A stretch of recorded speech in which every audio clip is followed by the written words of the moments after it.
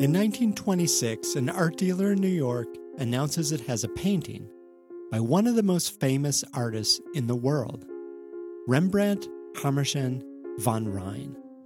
You might know him as just Rembrandt. The painting is of a young woman who's having the worst day of her life. In fact, it's the last day of her life. She's holding a dagger. Her dress is stained with blood. She's committing suicide, and she looks literally heartbroken. It's one of the saddest images you can think of. Her name is Lucretia, and when the art dealer starts shopping her around, the world swoons. A prominent expert on Rembrandt writes, "I cannot remember having in a long while been so deeply touched with a work of art." The New York Times raves, "There are few indeed with souls so dead as not to thrill at the sight of this picture.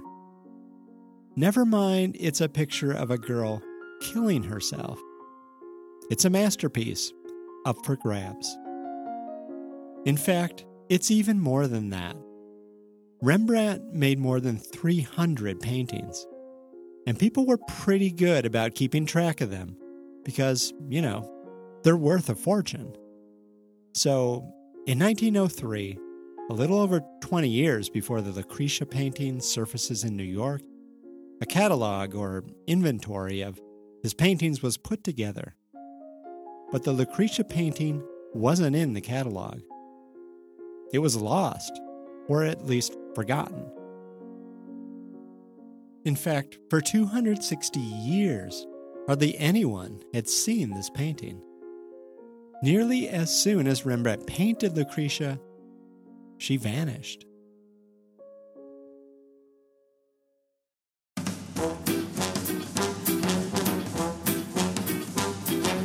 This is The Object, produced by the Minneapolis Institute of Art. Today, the story of a painting hidden for centuries in the shadows, and the family that brought it into the open. A story of love and death, and what we leave behind.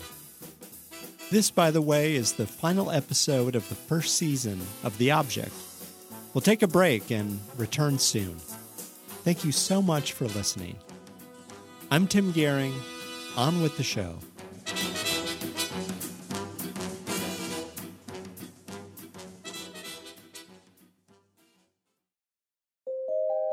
Rembrandt was lucky.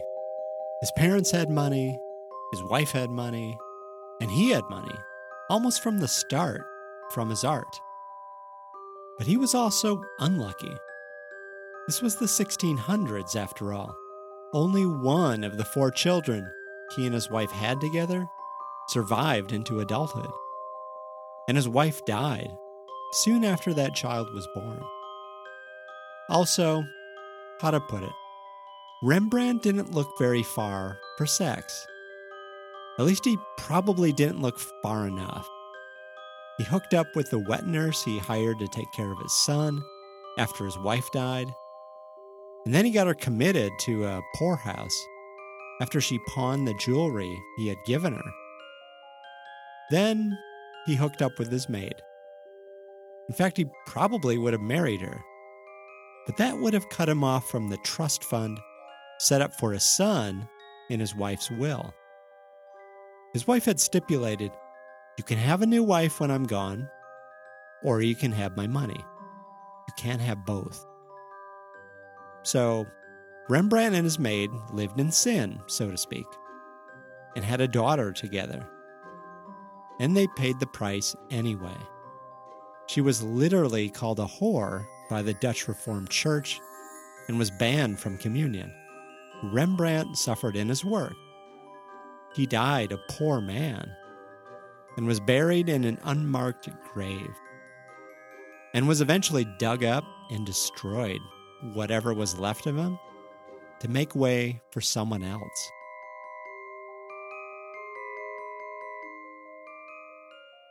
Now, lots of European painters at the time were painting Lucretia. She was a popular subject, and not a real person. She was part of an ancient Roman myth, a married noblewoman who is raped by a friend of her husband, and then kills herself to protect her virtue. I know, it's a terrible story. And worse, it was told and retold as a kind of morality tale. Get raped, it's your fault. Rembrandt painted Lucretia twice. He made the first painting soon after his lover died. In this picture, which is now at the National Gallery of Art, Lucretia looks pretty perfunctory, resigned to her fate. Like, oh well, I guess it's the end for me. Rembrandt made the second painting a couple years later, in 1666. By then, he had completely fallen apart. He was bankrupt, scandalized, utterly alone, and terribly bitter that his lover, at the hands of powerful men, had pretty much been humiliated to death. And so, there's Lucretia, with the dagger, pale, anguished, humiliated to death. It was one of the last paintings he made. Okay, so let's pick up another thread of this story. In 1861, a man named Herschel Vespasian Jones is born in a small town in the Catskills, in New York. A town that, even now, has less than 1,500 people. But Herschel Jones is ambitious, and at 15, when his schooling is effectively over, he starts working at the local newspaper. And at 18, he buys the paper. He gets married, and that same year, he moves the family to Minneapolis. And there he does kind of the same thing. He starts working at the Minneapolis Journal as a reporter, and eventually he buys it. Now, according to his biographers, Jones really had two big ambitions in life. One, to own a great newspaper. And two, to own a great collection of books.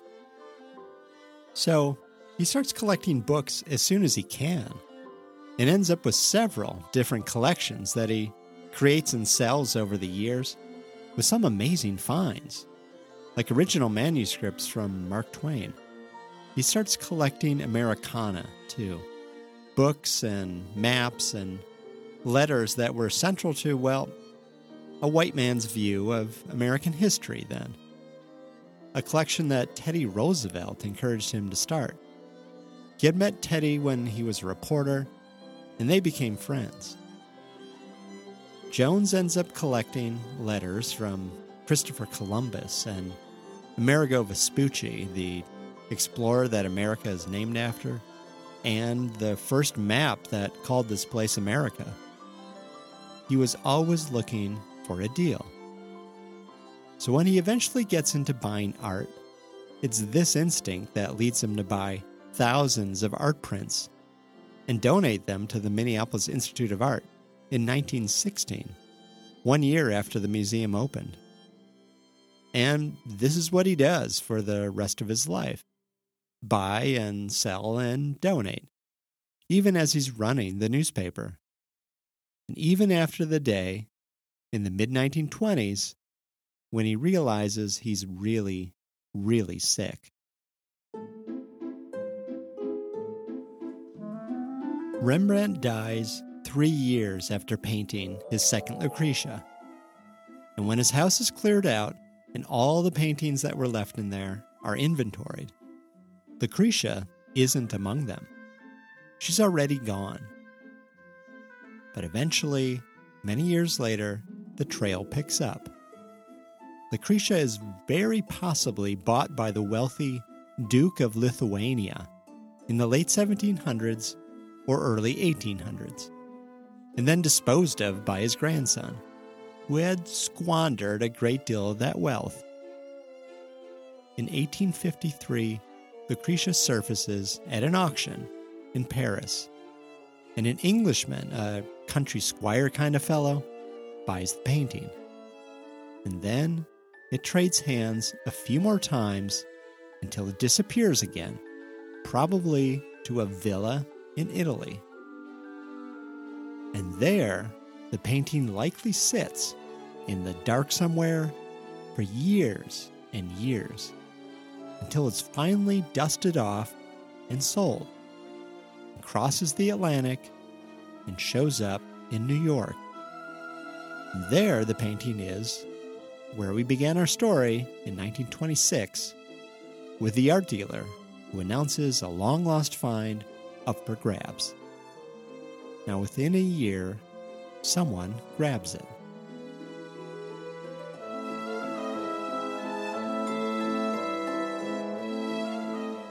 That someone is Herschel Jones.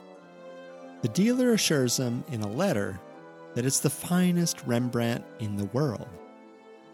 Jones takes his painting and hangs it in his home on one of the nicest streets in Minneapolis, Park Avenue. This massive mansion with a curved portico in front, like the White House. But Jones is sick. His heart is slowly giving out, and there's no turning things around. He seemed to know this even when he was buying Lucretia. It's hard to die, he told a colleague at the newspaper, just when you've got things coming your way. He spends the last 18 months of his life in and out of the Mayo Clinic in Rochester, just south of Minneapolis. And then, within a year of buying Lucretia, he dies. The painting passes to his widow, Lydia Wilcox Jones. In her photos, Lydia has the direct gaze and set jaw of someone who suffers no fools. She was living in the same no-horse town in New York as her husband until she married him and moved to Minneapolis. Now he's gone, and she has what's left, including 7 children. Which one would get Lucretia when she's gone? She keeps the painting in the house for a few years, and then, being a practical person, Lydia decides it will be none of them, or all of them in a sense. She sells Lucretia in 1934 at something of a discount to the Minneapolis Institute of Art, where anyone can see it. And so it begins another life of travel. As something of a calling card for the museum, an unexpected ace in the hand of a place that had only been around for 15 years. 5 years later, Lydia sells the newspaper. And that same year, in 1939, she sells the Americana collection, the Columbus letters, the America map, all of it. Finally, she sells the house, and she moves in with her daughter, Tessie, in a quiet, beautiful home by the Hudson River in New York. Some of Tessie's brothers are no longer speaking, supposedly, after the sale of the newspaper, where they've been running things after their father died. But Tessie is far away from all that.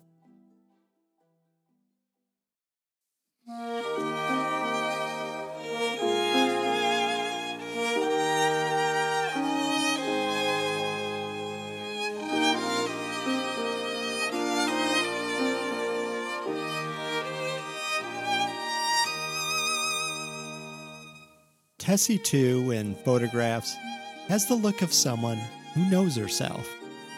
A little more wary, perhaps, than her mother, but for good reason. She grew up the older sister of mostly boys, who inherited power along with money. And now, she's over it. The testosterone, the family feuds, on the other side of the country. She's never married. In a court opinion from 1974, she's described unkindly, if matter-of-factly, as a reclusive spinster possessed of considerable inherited wealth.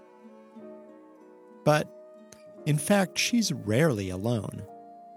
She's living with her cook and her maid and her mother, and a collection of art and rare books that her father had left her.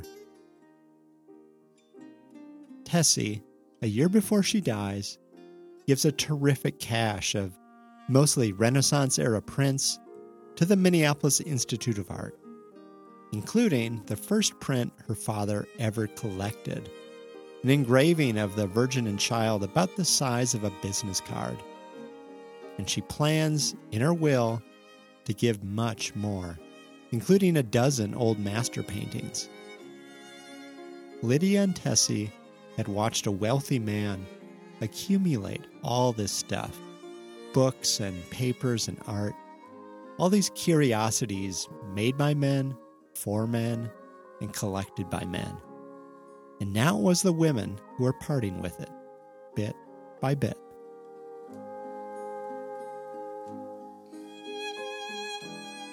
Eventually, when Tessie's quite old, a neighbor friend moves in, a widow named Mrs. Weed. In her will, Tessie leaves everything that hasn't already been accounted for to Mrs. Weed. The furniture, the china, the antique chandeliers, the Louis XV fireplace mantle, down to the miscellaneous bric-a-brac. When Mrs. Weed dies, a few years later, there is finally nothing left.